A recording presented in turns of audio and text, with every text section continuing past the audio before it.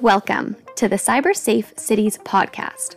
This podcast is brought to you by the Municipal Cybersecurity Best Practices Initiative, led by TechNation Canada and funded in part by Public Safety Canada under its Cybersecurity Cooperation Program. This podcast looks at the ways Canadian municipalities can ensure they are cyber safe. We'll be chatting with industry experts about best practices and their experience in the cybersecurity field. To learn more, head to technationcanada.com and check out our Municipal Cybersecurity Best Practices Guidelines. I'm your host, Tennille Bogdan, and today we are chatting with Detective Sergeant Vern Crowley with the Ontario Provincial Police. Detective Sergeant Crowley is a member of the Ontario Provincial Police's Cybercrime Investigations Team, which is comprised of police investigators and civilian technical experts. Established in 2017, the team's mandate is to investigate cybercrimes where technology is the target of the crime, assist in complex criminal investigations where technology was used as a tool to commit the crime, and to work collaboratively with law enforcement, government, academia, and the private sector to enhance cyber intelligence sharing and to target hardened Ontario IT infrastructure, which will enhance online cybersecurity and safety. Detective Sergeant Crowley chats with us today about how municipalities can work with their law enforcement once they have experienced a cyber attack. Alrighty, hello everyone, welcome back. Thanks for tuning in. We are here today with Detective Sergeant Vern Crowley with the Ontario Provincial Police. Thanks for joining us, Vern. Pleasure to be here. Thank you. So chat with us a little bit about your role with the OPP. Yeah, so I'm a 30-year plus sworn member with the OPP. The majority of my time, over 25 years, has been dealing with digital evidence-based investigations. Currently, I'm assigned to the OPP's Cybercrime Investigations team as the outreach manager. So my responsibility is building those partnerships with both the private and public sector to share threat intelligence and help target hardened Ontario IT networks with the goal of reducing the victimization that's caused by cybercrime within the province. That's awesome. So what capacity have you been involved with municipalities and their cybersecurity needs? Yeah, as I said there, I've been doing this for a very long time, almost a dinosaur, if you will, when it comes to digital technology and criminal investigations. I started investigating criminal offenses back in 1995. Started out as a computer forensic investigator. In 2015, I assisted the OPP in their cyber strategy, which was a holistic look at our organization and how we deal with technology and digital-based evidence. And one of the things that came out of that was the need to build capabilities and capacities within the Ontario Provincial Police to actually investigate cyber crimes. And out of that, I became part of the team. And as I say, currently, I'm the outreach manager because we come to realize very quickly, especially when it comes to cyber crimes, that we can't do it alone. We need to build those positive working relationships to assist in target hardening Ontario and do our role, which is the attribution, catch the bad guys that are doing the cyber crimes. So we know that cybercrimes and attacks are happening all the time and increasing threats for municipalities. But one thing that our listeners might not know is what the protocol is for engaging their local law enforcement. So when should a municipality engage with law enforcement when dealing with a cyber attack or a breach? That's a great question, and I'm glad it's part of this podcast. The best practice, in my opinion, would be to reach out to your local law enforcement before an incident even happens. Find out what the reporting protocols are. Build that positive relationship so that when an incident happens, all parties are familiar with one another, and hopefully that trust relationship will assist in a more efficient and response flow of information, which is crucial for us in the law enforcement. If the local law enforcement does not have the capability or capacity to properly respond to that cyber incident, they will reach out to us as the Provincial Police Service, our cybercrime investigation team, and we will work with that local law enforcement agency for the appropriate response and resources, no matter where the victim is within the province of Ontario. Now, one of the key issues is we need to know as soon as possible the details of the cyber incident or the cyber attack and the impact that it has on the organization. If we can get those details as soon as possible, this will allow us to better assess the situation and collaborate within our law enforcement community. If there's one thing I can say within the 30 years in policing, I have never seen such great collaboration amongst law enforcement agencies when it comes to cybercrime. We are doing a great job of that. I can tell you, I am literally on the phone weekly with my municipal partners, federal partners, and international, be it the FBI, Homeland Security, NCA, Europol, and we talk about the different cyber threats and the different cyber crimes that are happening. So that quick and timely notification allows law enforcement to attain the proper resources required to respond effectively, but it also will be able to maybe gather that information, which would lead back to linkages to other possible investigations. Rest assured, as a victim, you are not alone. This is global that's going on, these cyber attacks, and that quick reporting will allow us to link up to other investigations, and the lessons learned from those incidents may be able to be shared to speed up the appropriate mitigation remediation efforts for the victim organization here in Ontario. So you represent Ontario as a province. The initiative that we're working on is Canada-wide. Can you comment on whether or not the process is similar for other provinces and territories outside of Ontario? So Ontario, we're kind of fortunate that we do have that provincial entity, but in working literally across the province, as I said there, we can't do it alone, and we are in contact with our law enforcement partners coast to coast. The RCMP, we work in close collaboration with them, so they have the federal responsibility. So for all the government network services and critical infrastructure, they're going to be the police force of jurisdiction. And then they will work locally again with the law enforcement community.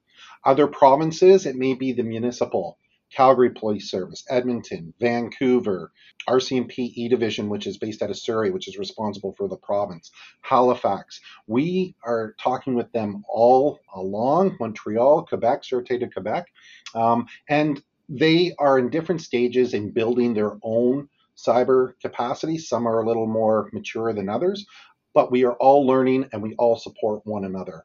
So again, the most important thing, reach out in advance, find out what the capabilities and the reporting protocols are, so that if and when something happens, it'll go a lot smoother. That's fantastic. And so you touched on how law enforcement can help in kind of bridging and connecting cyber incidents that happen across a global landscape and a national landscape.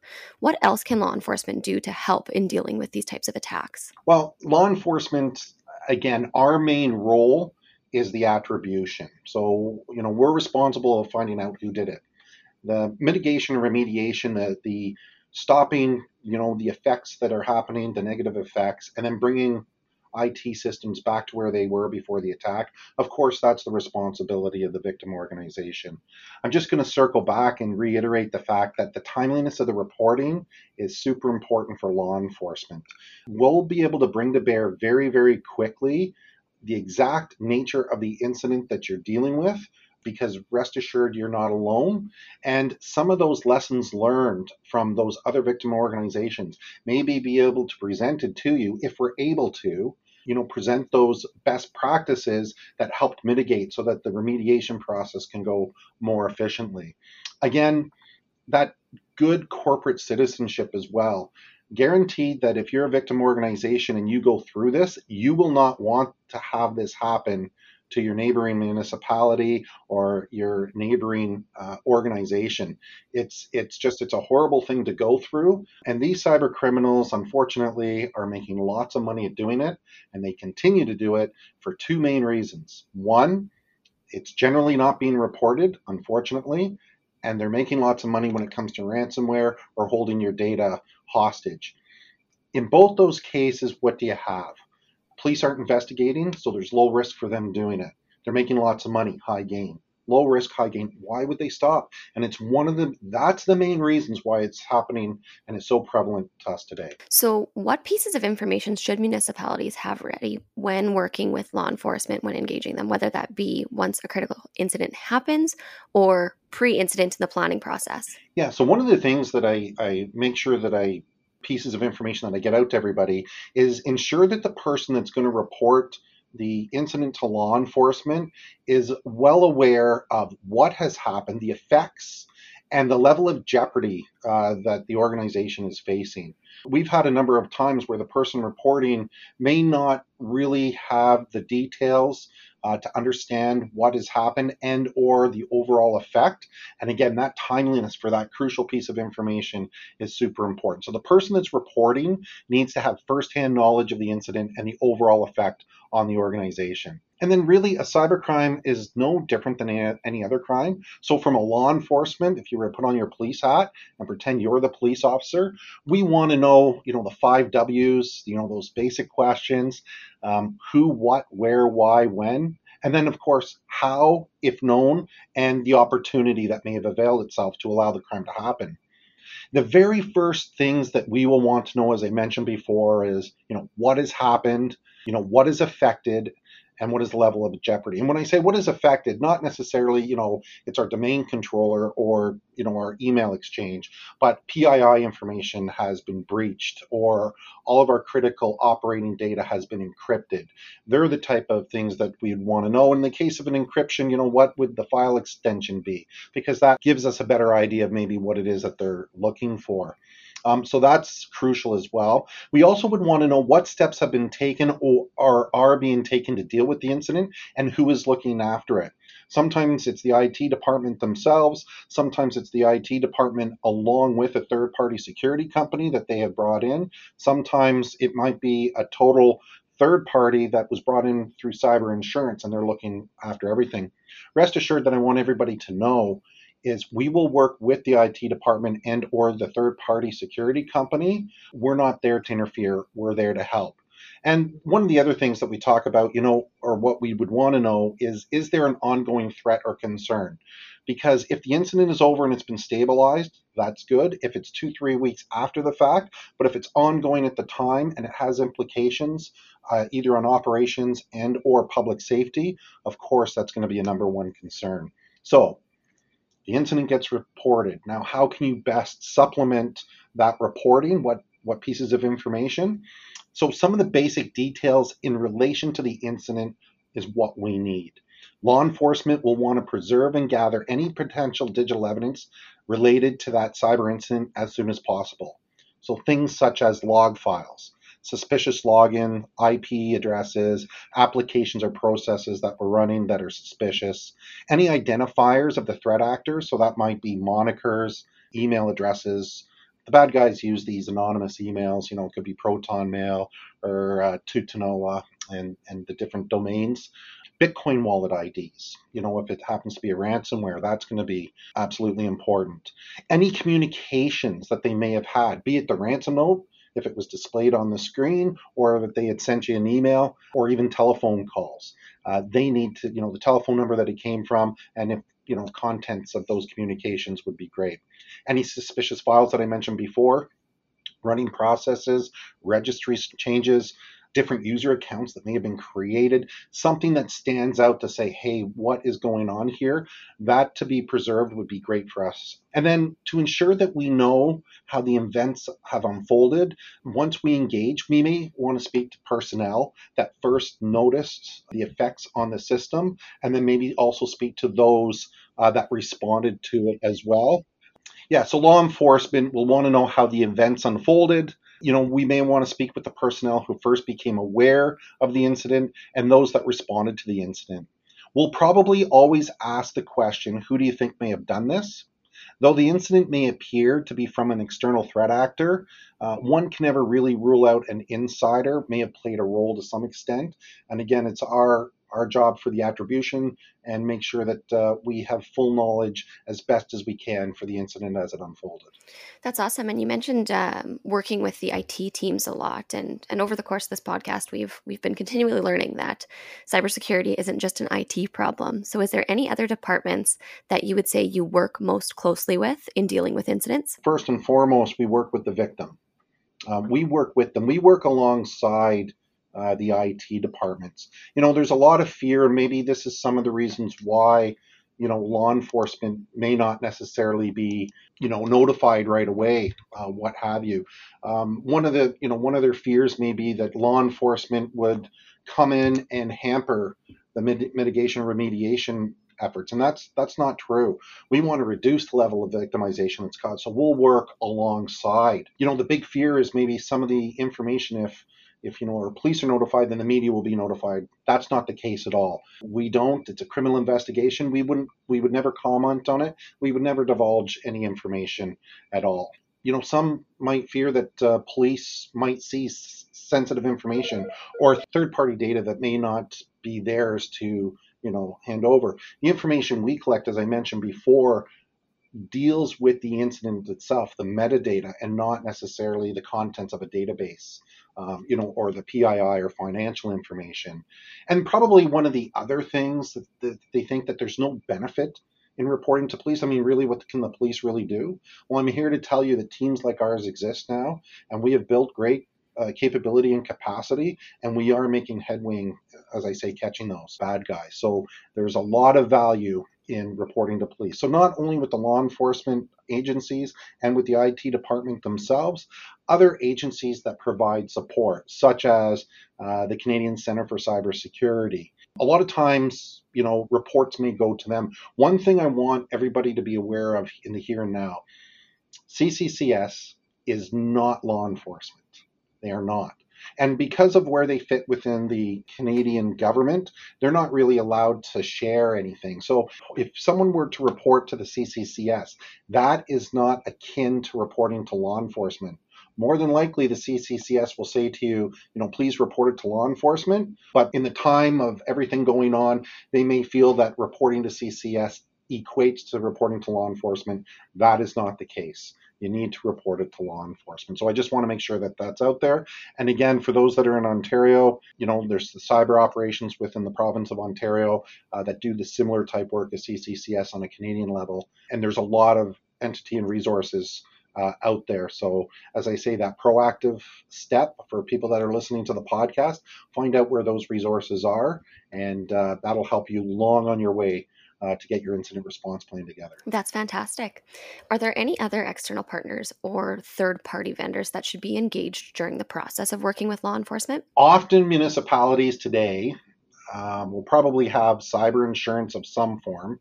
And upon an incident happening, the cyber insurance company will deploy those companies and resources that they have on retainer to quickly respond to the incident, be it incident response, digital forensics, legal counsel, marketing and or reputation firms. They're all going to be on the standby and quarterbacked by the insurance company. We'll work with any of them. Again, it's working with them, but to allow the share of information. So for your listeners, you are the victim. We work to support and help you. One of the cautionary tales, or one of the notes that I want to bring to everybody, is that often a breach coach or legal representation may ask you, the victim, to delay or even avoid law enforcement involvement to protect the interests of your organizations. They are working for you in your best interests, but adding to that reluctancy to report is really, on the overall scale, a negative thing. And you are the victims. You have the right to report. Like a break and enter, if police don't know about it, it becomes very prevalent and continues all the time. So law enforcement needs that timely reporting. That's great. And so you mentioned the Canadian Centre for Cybersecurity and kind of the differences between your two organizations. But how do you guys work together to fight cybercrime and report it? So the Canadian Centre for Cybersecurity, I affectionately know them as CCCS, all the different acronyms that our governments have. We work with them. So their main mandate is to support critical infrastructure, which includes municipalities across Canada, for that increased cyber resiliency, and also to promote the reporting, and if possible, able to provide guidance and help them do the proper mitigation or remediation if they don't have. So that is fantastic, because we totally support that. Again, that's where we complement one another, where we work together to try to reduce the victimization that's caused by cybercrime. So a lot of times CCCS may be put on informative webinars, and they'll reach out to us for a law enforcement perspective, and then vice versa. Sometimes, as I go out across Ontario or elsewhere, even across Canada, and I do my presentations, I promote them so that the awareness is there, so that there's help that's out there and proactively reach out and find out how they can help you. And so we know that the threat landscape is increasing rapidly. Would you say you've seen any kind of shocking trends within the past 3 years? Okay, so going back 3 years, I mean, ransomware has been the scourge of our of municipalities specifically, but our healthcare industry, and really those crime groups that are doing the ransomware, they're not discriminatory. They wherever they can get the money, that's where they're going to apply their criminal malware into systems and hold you up for ransom. Ransomware has probably one of the highest level of jeopardy in that once they get into the network, and it could be through a remote desktop protocol, could be through a phishing email with malicious attachment or malicious link that's involved. But once they move laterally and they scope out all your relevant data, first they'll try to steal it in the here and the today. They'll try to steal it. Then they'll encrypt it, demanding Bitcoin more than likely for payment. Then they will put added pressure for the payment that they will disclose either on a leak site or by literally notifying your stakeholders and or the customers of the records that they've obtained, and tell them that they have your data and that it will be released. So now the victim company or organization or municipality has members of the public, their stakeholders, all putting pressure on them that do something about this because we don't want our records out there. So it's a scourge. It continues to happen. Our municipalities are responsible for some of our critical infrastructure, being electricity, clean water.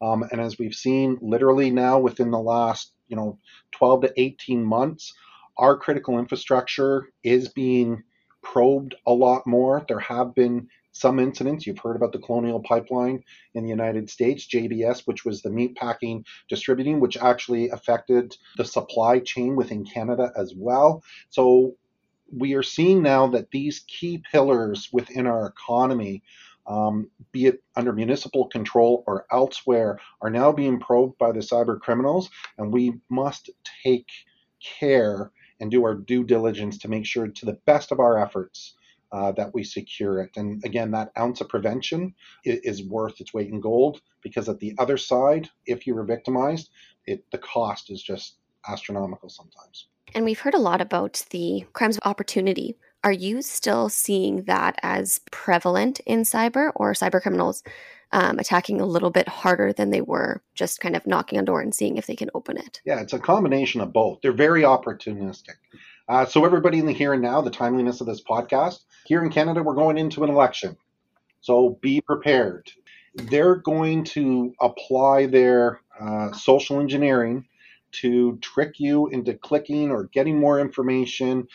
It will be their way in. COVID-19 back in early 20, about March, we saw the cyber criminals switch in focus. We just had a disaster in Haiti. So anytime that there's a relief effort, they will put their social engineering skills and ramp up about money and all the rest of it, or fake information, because there's such a high demand to know more about what's going on, and people are willing to click a little easier. So that whole campaign from the Canadian Anti-Fraud Centre, think before you click, is a great tagline. Really what I want to tell everybody here is that law enforcement is truly your friend. We are here to help. We are building our capability and capacities as every week and month goes by. We do have some very strong connections internationally, and we bring that to bear here in Ontario, but across Canada. And we are making headway getting these people that are doing it. So the one thing that I would say to all municipalities is review your cyber incident response plan. If you do not have one, now is the time to create one. And make sure law enforcement notification is a priority within the plan itself. And be proactive. As I mentioned before, reach out to your local law enforcement agency, see what those reporting protocols are, and build that positive relationship before the incident actually happens. As I said, we're here to help and to get those responsible for the cyber attacks. And if we can spread that level of awareness and help target harden across Canada, we will reduce the level of victimization that's caused by cybercrime. That's fantastic. Thanks, Vern. A big thank you again to Detective Sergeant Crowley for sharing his insight and expertise in dealing with cyber attacks and things municipalities should be aware of when working with law enforcement. Interested in learning more? Head to technationcanada.ca and check out our municipal cybersecurity best practices guidelines, which provide ground-level information and education on how your municipality can start securing your organization from cyber attacks. Thanks for tuning in.